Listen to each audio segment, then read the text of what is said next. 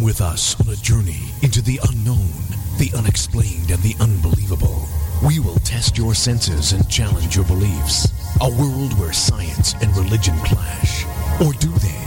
You will meet real people and hear real stories, but you will not believe. You will witness strange sights and hear strange sounds, but you will not believe. This is the New England Ghost Project. Welcome to the nightmare. Good morning, good afternoon, good evening, good day, everyone. Welcome to Ghost Chronicles International. I am Ron Kolick, your host, the gatekeeper around the unknown, the unexplained, and the unbelievable. New England's own Van Helsing. With me is the star of the UK, the gold standard in ghost hunting, the god of infrasound, Stephen Parsons. Buonasera. Buenas noches. Buenas, whatever the other one is. Yeah. Well, I don't know. You are. Anyway, moving along. So you were busy. You went to this ASAP I did. conference. The Association for the Scientific Study of Anomalous Phenomena. How much They had their scientific conference. study really happens? Good question. But they held their annual conference called Seriously Strange in Bath, England, with the old Roman Spa. Attendees included Dr. Ann Winsper, Dr. Cal Cooper, Professor Chris French, a whole host of interesting. She used to work at the London Black Museum, the Crime Museum, Scotland Yard. Cool. So, very interesting lineup of speakers. And, sounds really good, actually. I think you'd have enjoyed it. Yeah. And, that's, And, of course, me. Yeah. Which you may not have enjoyed. I would always enjoy your company. And and because this year I'm on the executive as the training officer, I got the job of emceeing the Saturday, introducing the speakers and filling in the gaps in the technical issues, of which there are a couple. There always is. So sort of filling in the dead air. I'd amazing that you can do that, because you're such a shy person. I am. I'm well, I've got this weekend coming up, so it was good practice. With the Father of the Bride speech I've got to do this weekend. Nothing written. Just going to wing it. Could be a mistake. You can ask me next week. I doubt it. Well, I'm unaccustomed to public speaking, so yeah, I'll just wing it and see how we go. Sure, there you go. Any royalty going to be there? My daughter. Very good. Good answer. I think she's a princess. Points for the minute. Yeah, and then returned on Sunday. We're in the middle of a strange autumnal heat wave here in the UK. That's true.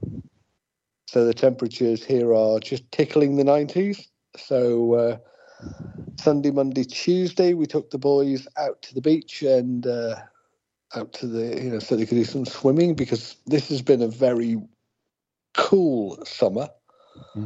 So they were making the most of the late fall weather heat wave, tropical heat wave, apparently. Yeah, it's been very, very hot and humid here for the last few days. I think tomorrow is supposed to be close to 100. So, I'm not. Well, it could be a degree or two cooler for the wedding. Might get a trifle uncomfortable because they're forecasting Saturday to be the hottest day of the year. So that could be just a tad too warm for us Brits. Where is the wedding? It's up in Liverpool, in Liverpool City Centre. Is it outside, inside? Honestly, I don't know. No, it'll be inside. You sound like me now when I did my son's. I don't know what time it is. I have no idea. Yeah, my job is just to turn up and do what I'm told, basically. So I've been told. So in the meantime, apart from those things, I submitted my paper for the SPR conference, which is in November this year. So I haven't, been busy. Good boy. So what was your talk on the ASA, whatever that was? Well, actually, it was on and it's similar for the SPR. It's really on the importance of training investigators, because there are, I think in the UK, there's if we throw in the ufologists and the cryptozoologists, there's around about 25,000 in the UK, and probably a similar number per capita in the USA. So 100,000, maybe 150,000 people. That's a lot. Yeah. And there are many different takes on the subject. You've got believers, non-believers. You've got the out-and-out skeptics. You've got those who sit on the fence, and that gives rise to countless different methods, techniques. You've got them drawn from the seance room, from the sci labs of academia, melded together in some sort of weird mix of performance art, pseudoscience, and quasi-religion. And what we really need, it was identified back in 1848 by Catherine Crowe, who said what science needs to apply a methodical and rigorous scrutiny of these questions and problems instead of the current situation, which is probably worse than in 1848 because they didn't have Facebook. Yeah, I think it's standardization. Yeah, basically. I was going to say the importance of training is, it's really not regulation. Regulation, whatever. But it depends.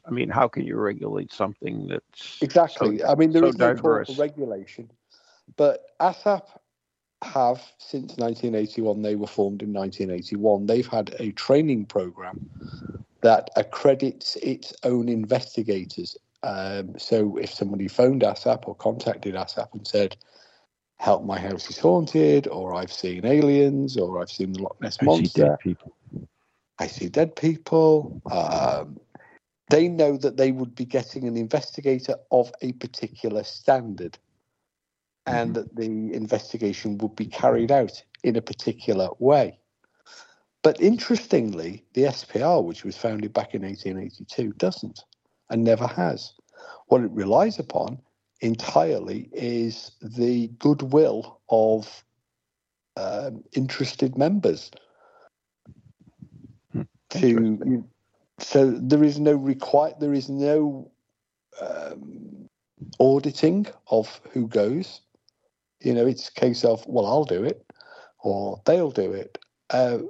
There is no checking. There's no auditing. There's no pre-vetting of the level of competency or expertise, which I find a bit odd, to be honest with you. Which is what I'll be saying. Of the two, you think that would be the... You would. You absolutely would. And that's what I'll be saying in November at the SPR conference. So I think the SPR should introduce a similar training regime to ASAP. Now, training's so important because I want to... I just did 2 investigations. Yeah, paranormal CSI. But I want to talk about... I did 2 investigations. One 2 weeks ago and one last Friday. And both of them, to me, were very disappointing to myself because on the first one I was short-handed. I brought a couple of volunteers on it, and quite frankly, it wasn't the place was interesting and all that, but the investigation in my standards was very poor. The second one turned out to be more of a public event than the investigation. When you have so many other people around, it makes it difficult to do your own proper procedures and everything, and that's what happens when there are distractions. I know, like, just for instance, one camera was set up wrong, so we had video the whole day of nothing because there was no power to the camera. But the training is so important, and if you get away from it and don't go back to the regiment of doing it properly, then you get poor results. And so I understand what you're saying, Steve, and I give you kudos for that because I think that's extremely important. But I think part of the problem is also the fact that a lot of investigators they're fairly resilient to any form of offers of help. Mm-hmm. They see it as meddling in what they know they do best. Why am I going to pay you $200 when I can book three visits to Spooky Mansion or buy the latest piece of ghost tech? And besides which, I've been doing this for 10 years and we've got some amazing results. So what can you expect? So there is that, but we can't ever deal with that. So. But what it does genuinely surprise me, it has done for a number of years, and it's a point I've raised before, that an organisation such as the SPR is relatively haphazard in the way it investigates. A lot of them are well qualified in academic pursuits. You've got very, very qualified people, but there isn't a ghost hunting or spontaneous case investigation isn't really reliant upon qualifications so much as skill and knowledge. I remember when I worked in the oil industry, and we had an engineer came out from Holland, very, very qualified, skilled engineer. And one of the first questions when they arrived on the plant was, how do you turn the valve on? Okay. Now, we all know of that. It's a big tap. How do you turn a tap faucet on and off? It's that sort of... So these people, they go along and I just find it surprising that the SPR has never really considered that to be important. Isn't that because, the founding fathers really never did it? They just... Oh, they did. They absolutely did their thing, and we know, so we did it. And that's the kind of philosophy that's carried on. I think you're probably right. But, they did a lot of haunted house investigations. Mm-hmm. And when you look at the methodology they used, they were actually pretty practically based. They didn't have the distractions that we have of equipment or large groups of people, generally speaking. There was only perhaps one or two of them. And they didn't have the video cameras and the cat toys and the radios and all of the other gadgetry and paraphernalia of modern investigating. But nevertheless, they were there and they were observing. And, that ticks the first two criteria. Yeah. So, I think it's a great idea that we get back to proper training of it. I'm not calling for regulation or standardization, but if you're a member of ASAP and you're interested in these things, ASAP, of course, does get contacted regularly, 3-4 times a week, with people wanting some advice, assistance, guidance, investigation. And if you're a member of that organization, you cannot go. You simply will not be sent until you have demonstrated that you are of good, soundness of judgment and soundness of ability. So how do they judge that? Well, we have a training program that incorporates assessment. So you do have a training program? ASAP does, not the SPR. Yeah. Oh, okay. Yeah. Okay. No, I missed. Now, if you go to the SPR and say, hey, I've got this, I want advice, guidance, you will likely get a reply from someone who is extremely well qualified, but not necessarily in a practical way. Mm-hmm. So they might be able to talk to you endlessly about psychology. They might be able to talk to you endlessly about a whole range of academic pursuits, but they've never set foot in a haunted environment, a haunted house, where you need to draw upon some of those skill sets, like psychology and sociology and physics and engineering and environmental monitoring.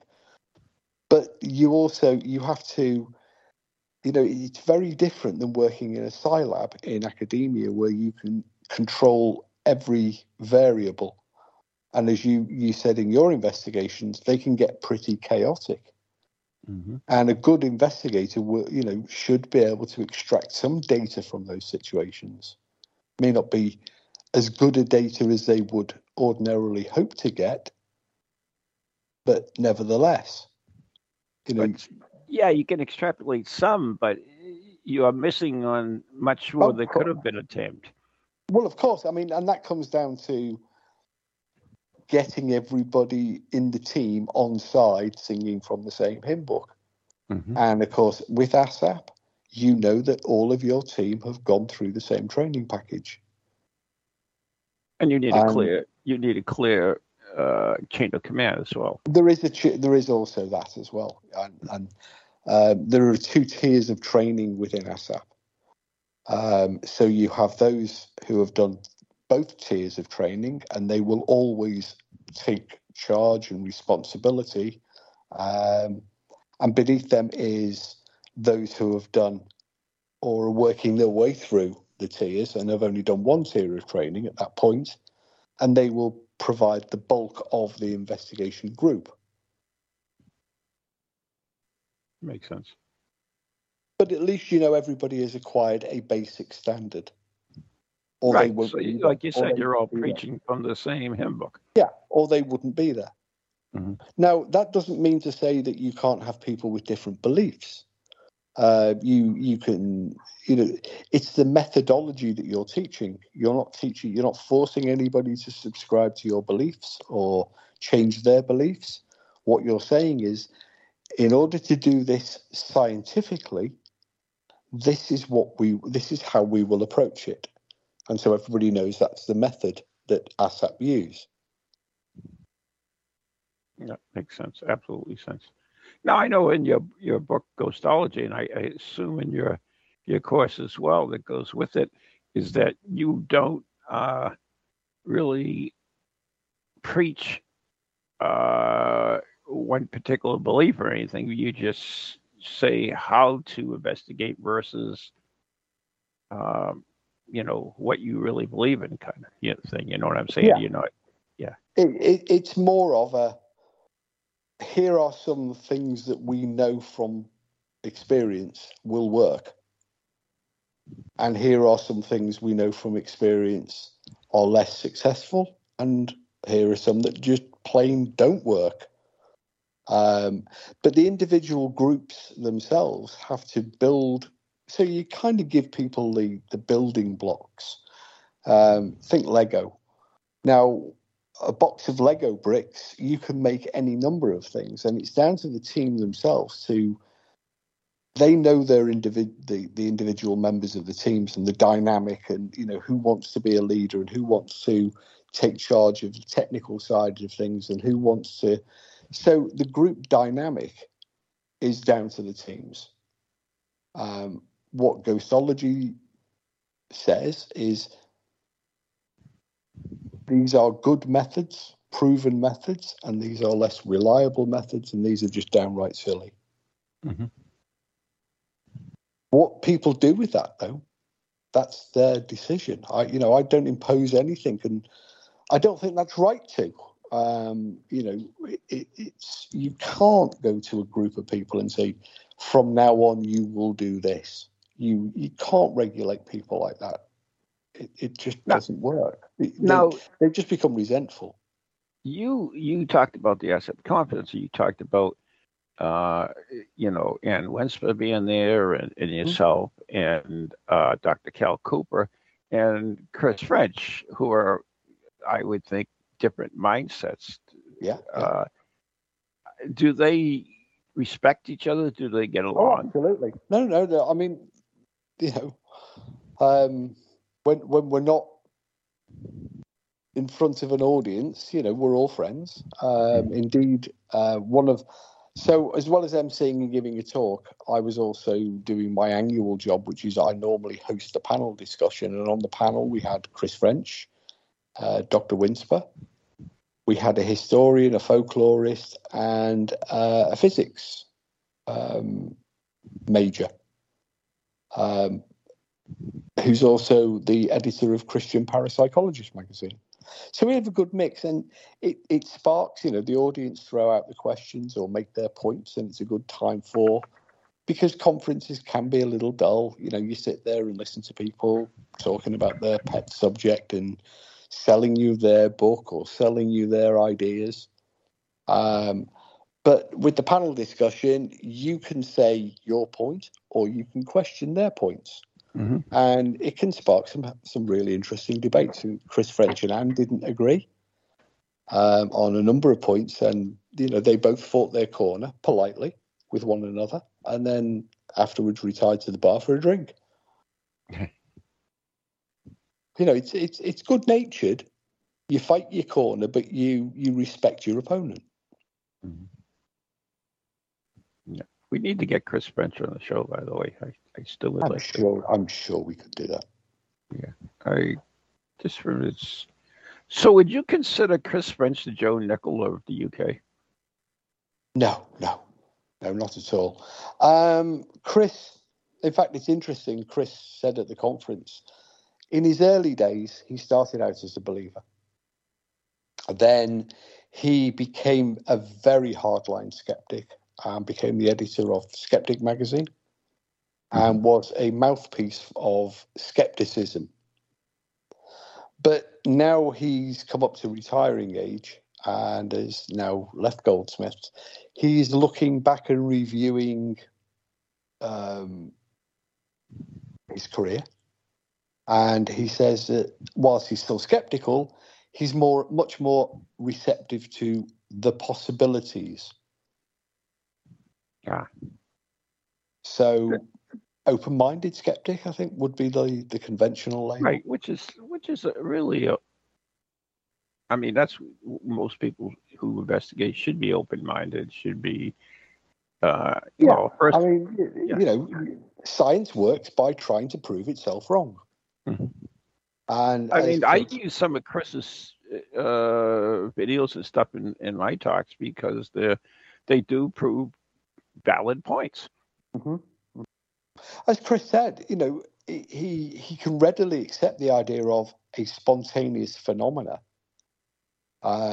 with that just randomly happens to some people may experience it entirely randomly and out of their control. But what he has great trouble with is these people who come up and say, I can leave my body. I can talk to dead people on demand. I can do this. I can douse for water, oil, gold, whatever. Because whenever they're tested, they fail. And he said he does not believe that according to him.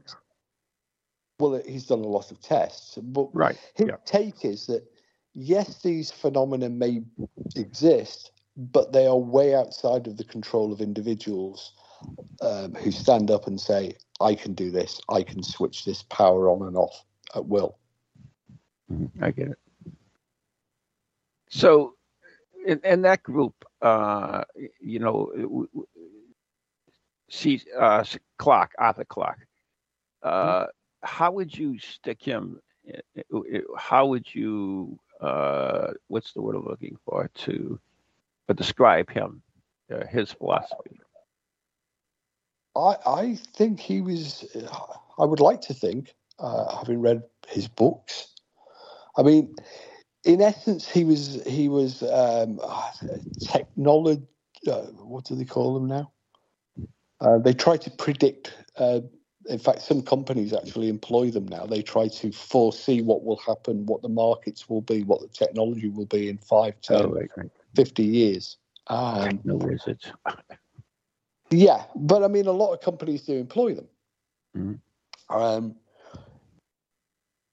I think I think when it comes to the paranormal, he does seem to, in his writings, books, and media, I mean, I've never had the privilege of meeting him, but he does seem to be inclined to believe. Yeah, but he always showed several sides of the same story. Well, that's objective evaluation, and I think that's the proper way, actually. My impression of him and the way he portrayed the events is that I think he was inclined to believe or wanted to believe. Mm-hmm. But as I say, that's only an impression gained from his writing or his media appearances. I mean, he made his fortune in science and technology. He did. Always used to promote himself as the inventor of the communication satellite. Mm-hmm. He never built one, of course, but not personally. No, not personally, but he was the one who envisaged it 40 years before they actually happened. But then so did Tesla. Tesla was another interesting character because if you read some of his book, some of his biographies or writings, and you see him describing the technology in the coming century. So he was talking about the 20th century at the start of the beginning of the 20th century. He's talking about man having an ability to talk to anybody else on the planet just by picking up a device and speaking. Well, we've got to without talk to wires. The producer has been talking to me and saying we've got to wrap it up because we're going to break right now. So anyways, you're listening to Ghost Chronicles International with Steve Parson and Ron Kolick right here on TogiNet, brought to you by Circles of Wisdom, 286 Merrimack Street, Methuen, Massachusetts. The Gallant Messier Family Law Group, 15 High Street, North Andover, Massachusetts. And our very good friends on Ghost Chronicles Radio on Patreon. Become a member and help bring these shows basically to you. And also check out indieghostproject.com and Spirit Quest, which is coming up the end of the month.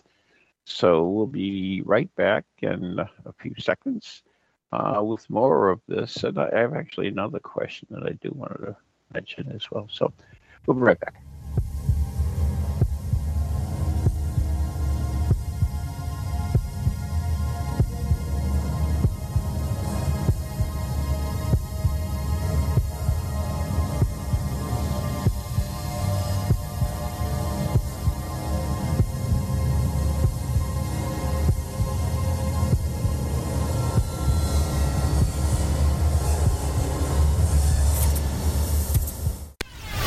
Welcome to TogiNet, radio with a cutting edge.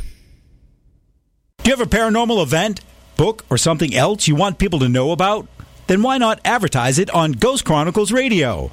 With over 150,000 downloads a month, get your message out to an audience that's interested in the subject. We have a plan at a cost that fits your needs. For more information, contact Ron Kolick at anyghostproject@comcast.net or call 978-455-6678.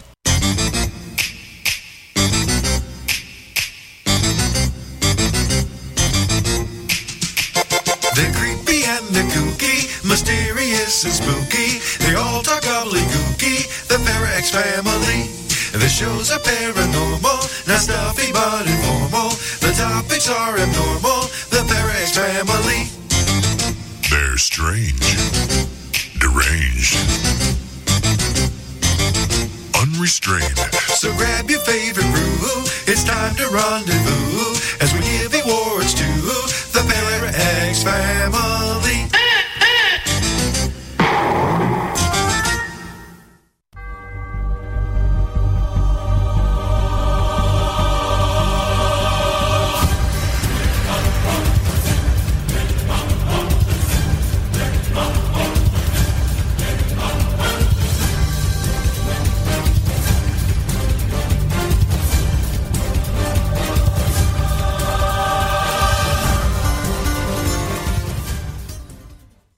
And as the cat stares into the corner of the room, welcome back to the second half of the first half of tonight's 2 hours. No, it could be paranormal.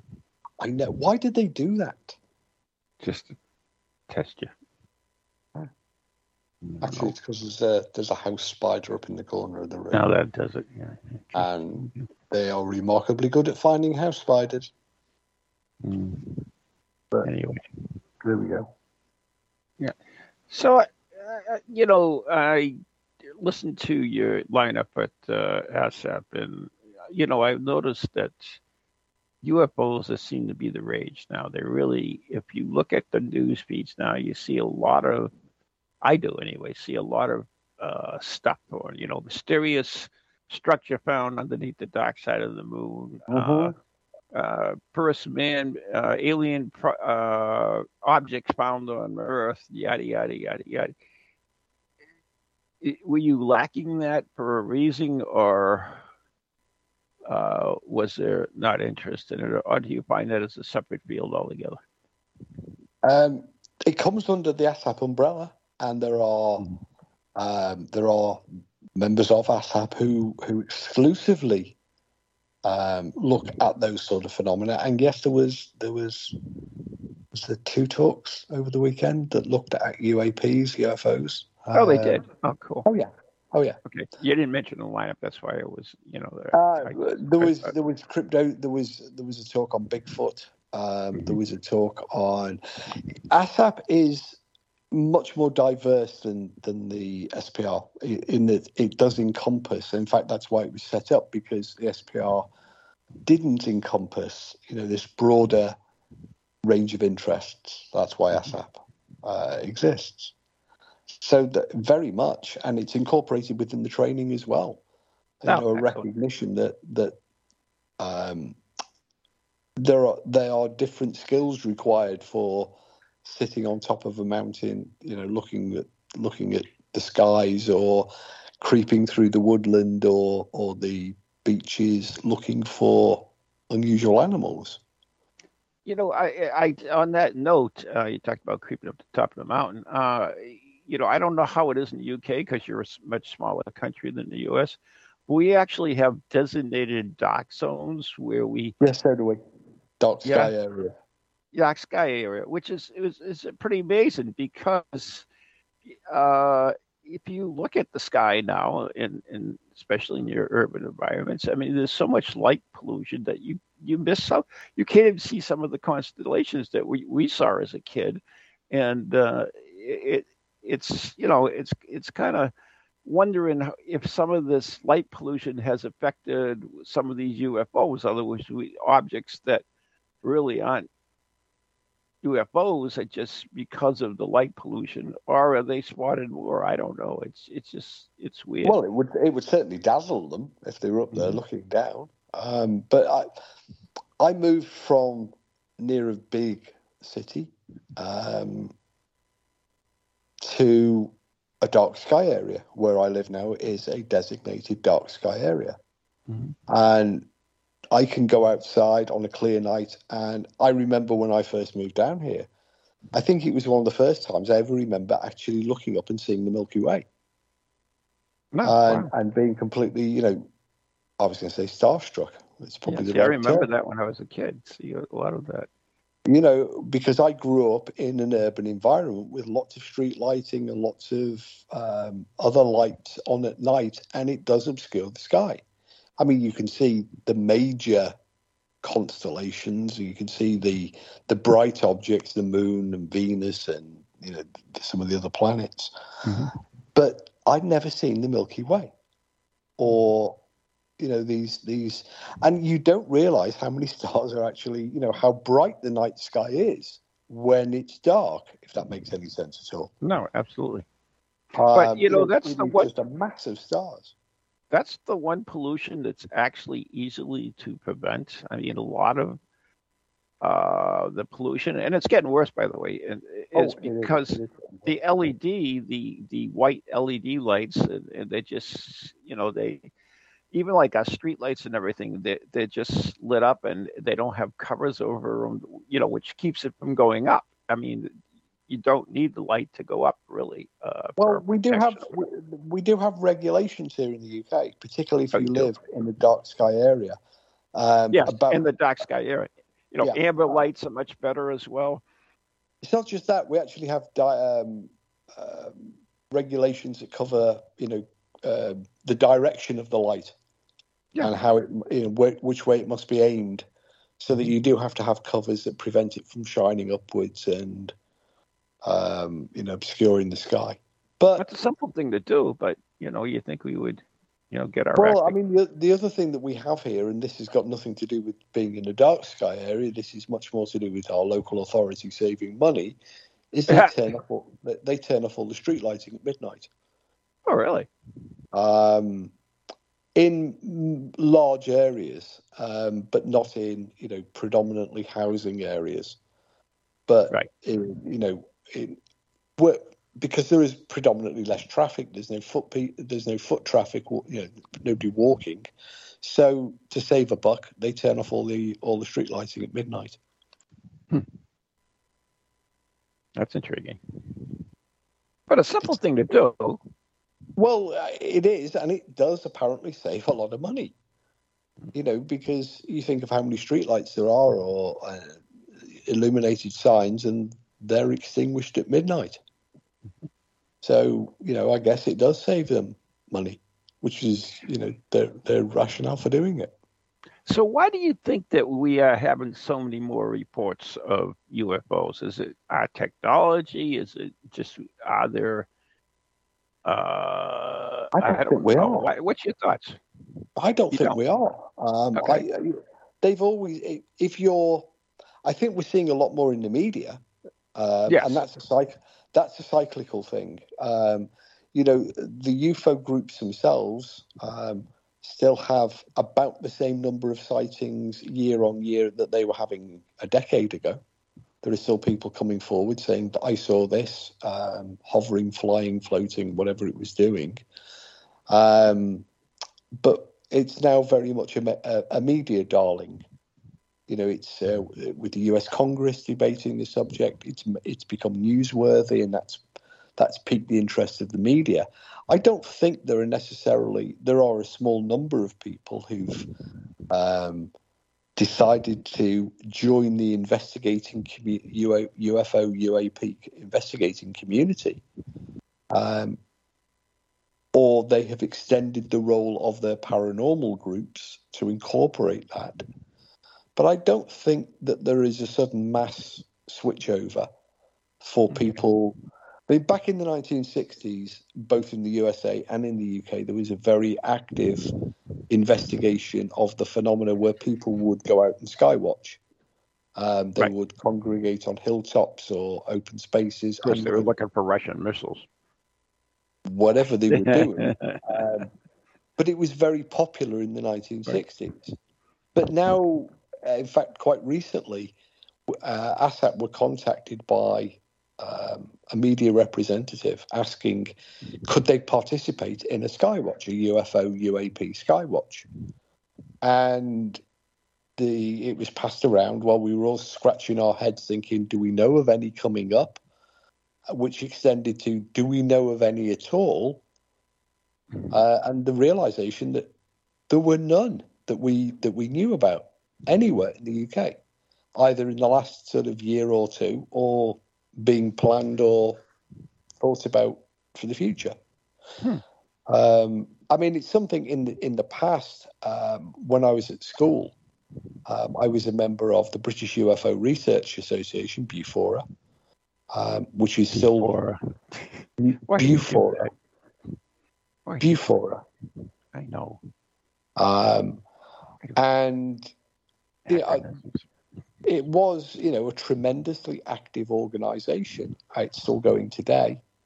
And they held regular regional sky watches. The independent sort of cells of BUFORA would hold. And I participated in several.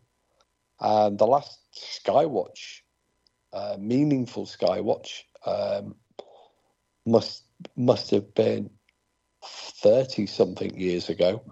And we did a short one here in West Wales about 10 or 15 years ago. But it was more like a social event. Yeah. That's what they turn into nowadays. Well, it was an add-on to a barbecue because, as I say, we do live in a dark sky area. So it seemed, and all of the people that were attending at least had a passing interest in the subject. They were. So we decided that at a certain time we'd extinguish all the lights, and we'd spend a couple of hours just chilling out, looking at the stars. There's the first investigation we did a couple of weeks ago. We went to the governor's mansion, which is sort of like the Winchester House of the East, in so many ways. And one of the things that happened across from the house was there was supposedly a UFO that had landed. There were a couple of school teachers that were locked in their cars and couldn't get out of their cars. The car had stopped.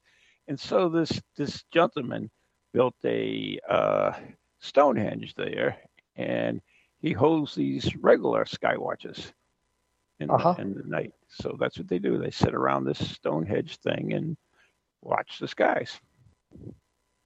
It's surprisingly, I was going to say therapeutic almost, because I remember as a kid, I was born at the beginning of the 1960s, grew up in the 60s through the era of Gemini and Apollo and the space race, etc. Yeah. And I remember every week I would get a cutting from one of the national newspapers, and it was a short column that detailed the passing of satellites that you could see with the naked eye as they went overhead. Oh, that's pretty cool.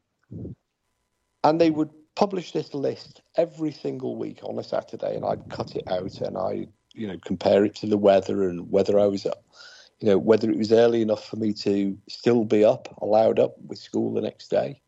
And I would strain at the window to try and catch a glimpse of this satellite. But you were talking, the list was 10 satellites long. Oh, yeah. The last time we took the boys out star watching a couple of years ago when they were smaller, they lay out on the in the garden and we were seeing 10 satellites, well, one a minute, constantly. So the amount of stuff up there, it's hardly surprising that people are noticing more. You cannot look at the sky for more than 5 minutes and you will see several satellites. And occasionally satellites, aircraft of all sorts and makes. Well, we live under a flight path, so yeah. So you've got a lot of things that are up in the sky and now. You've got, if you get lucky, you get the space station. Yeah. Or one of the launches, because when they set off from Cape Canaveral, they head our way. They fly up and over the Atlantic, and many of them cross the UK in the southwest corner where we are, and they're still, powered by their rocket motors. So we do get the occasional rocket launch. So there is a lot to see. And a lot to confuse people as well.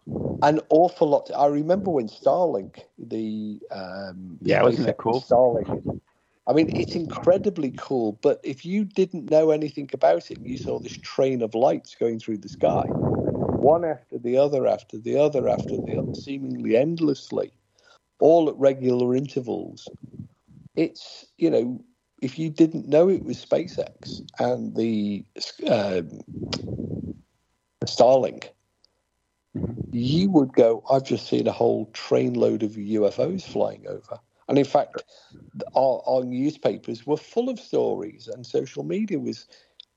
You won't believe what I saw last night. 30 at least UFOs all went over in convoy. And then people would go, no, that was just Starlink, blah blah blah.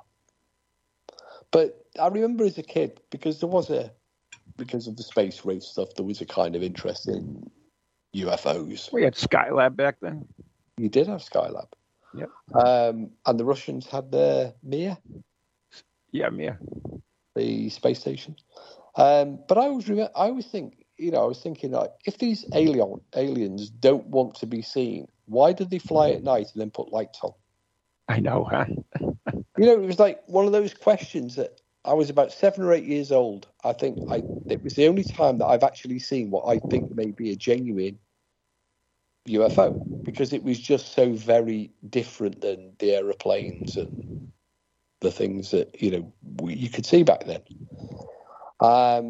But I remember thinking to myself, reading Arthur C. Clarke and reading other books like a George Adamski, thinking, well, if you want to hide yourself by coming out at night, why do you then put bright coloured lights all over your craft?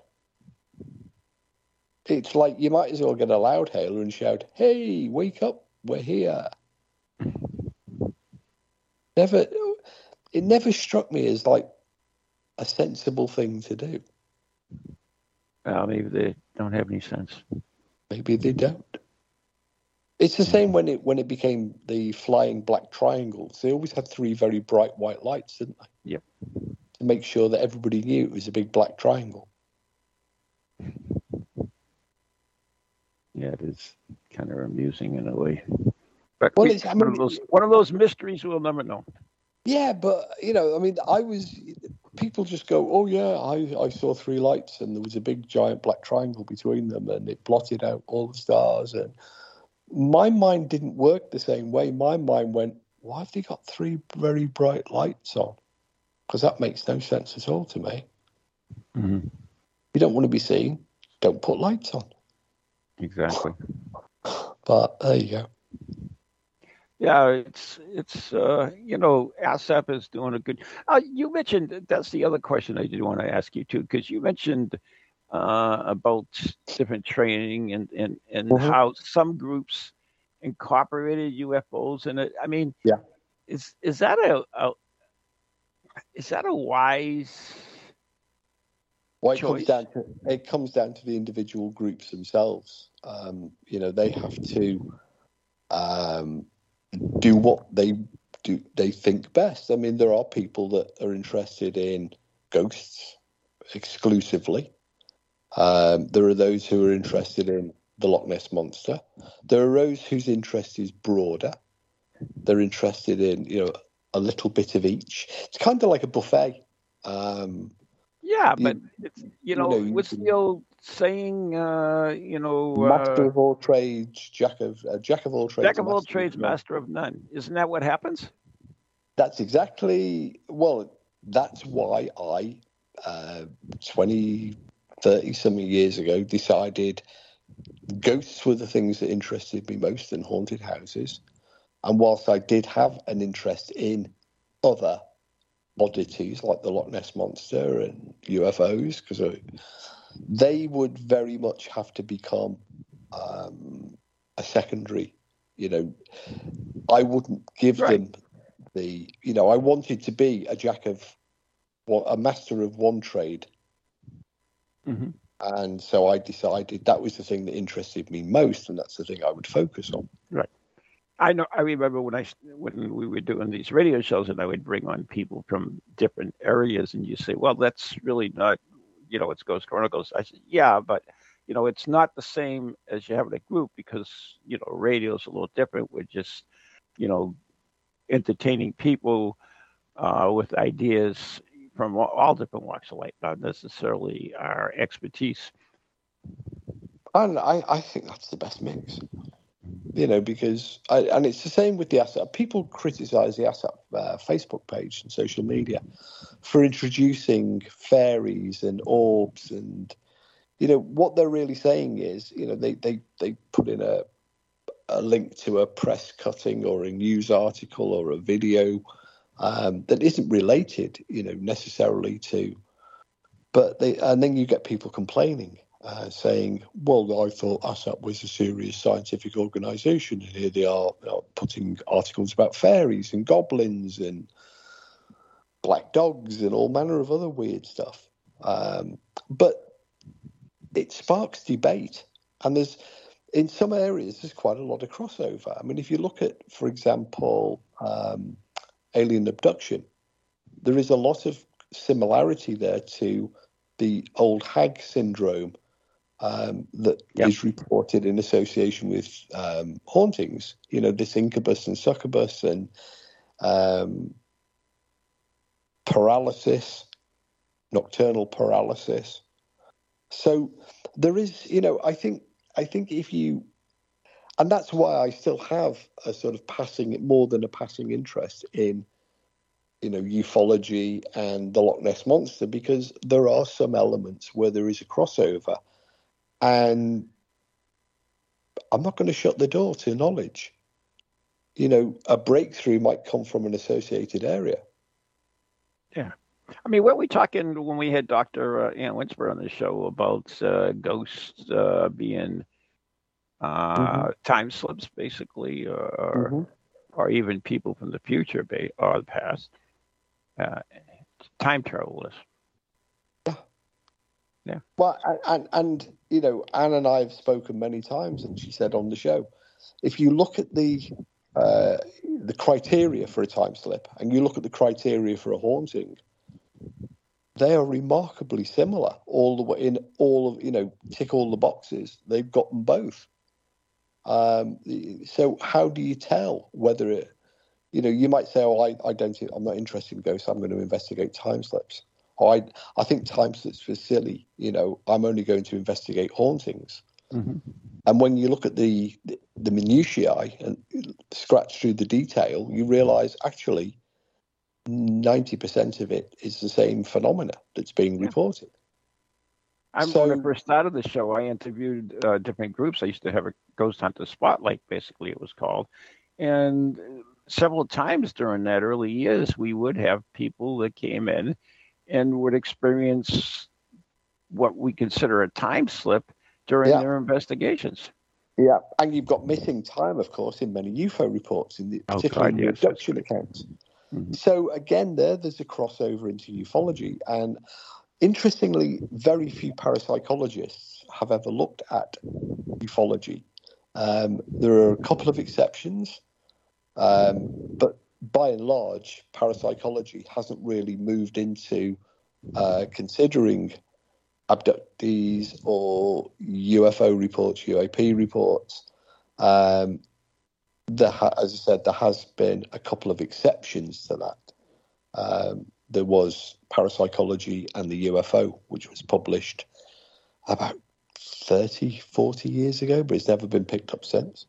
By, I think that was Manfred Cassera, wrote that book.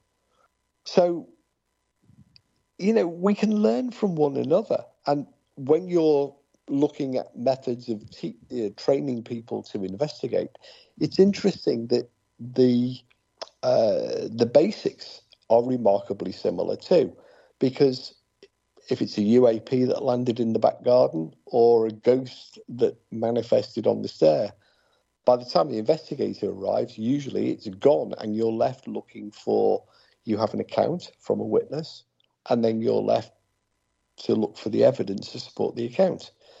Burnt, scorched rings in the front lawn, or evidence of the apparition, photographic or audio. So there are remarkable similarities. Yeah, so that's it's intriguing. Do you think the UFOologists are more organized than the ghost people? I think there's less of them, so it's easier to organise them. They all seem they seem to fight and squabble just as much on social media. Really? Because you've got very distinct camps. You have those who believe in the extraterrestrial hypothesis, and you've got those who believe in the I think they call it the intraterrestrial, that these are actually yeah. And then you've got another camp who believes it's all top secret military technology. And they do bicker and they do fight, every bit as much as the ghost hunters do. People are people wherever they are. But there is a lot, there is far fewer UFO groups around the UK. And so the community tends to be smaller. And they don't seem to, whilst they may bicker, there isn't the same amount of drama. Yeah. The I especially now, like I said, that UFO seem to be the hot topic because now we have our friend Nick Pope and that panel of the guy with the big hair and the Harkonian. Yeah. So there seems to be a lot of interest of getting people together to discuss the project. Well, I mean, part of that, you point the finger of blame straight at the US Congress and the fact that they're holding, committees of inquiry into UFOs, UAPs, and what did the government know and what's the government got hiding, and have they really got craft squirreled away in secret bases somewhere? I wouldn't mind selling. Well, so I've heard. Anyway, we've got to wrap it up. So, yeah, that's interesting. I want to give a shout out to those who showed up in the chat room for the first time. We had a bunch of new people there. We unfortunately I missed them, but I do want to give a shout out to them that probably saw you at the ASAP conference and wanted to hopefully listen to the show. So we thank them for dropping in. You've been listening to Ghost Chronicles International with Steve Parson and Ron Kolick. We're here on TogiNet Radio, brought to you by Circles of Wisdom, 286 Merrimack Street, Methuen, Massachusetts, the Gallant Messiah Family Law Group, 15 High Street, North Andover, Massachusetts, and our very good friends on Ghost Chronicles Radio page on Patreon. So if you like Ghost Chronicles, become a member. I think it's $3 a month in the U.S. It's cheaper from the UK because our coffee is cheaper. Is it really? Yeah. We haven't got pumpkin spiced lattes. Yeah. It's that time of year, That's how we know the season's a change. I saw the adverts. And it's Spirit Quest season. Anyway. All right, so stay tuned for Ghost Chronicles Next Generation, and we'll see you next week, Steve. You will indeed. And I will be the father-in-law by next week. Yeah, I just became it, so welcome to the club. Good night, everyone. Good night. Sleep tight.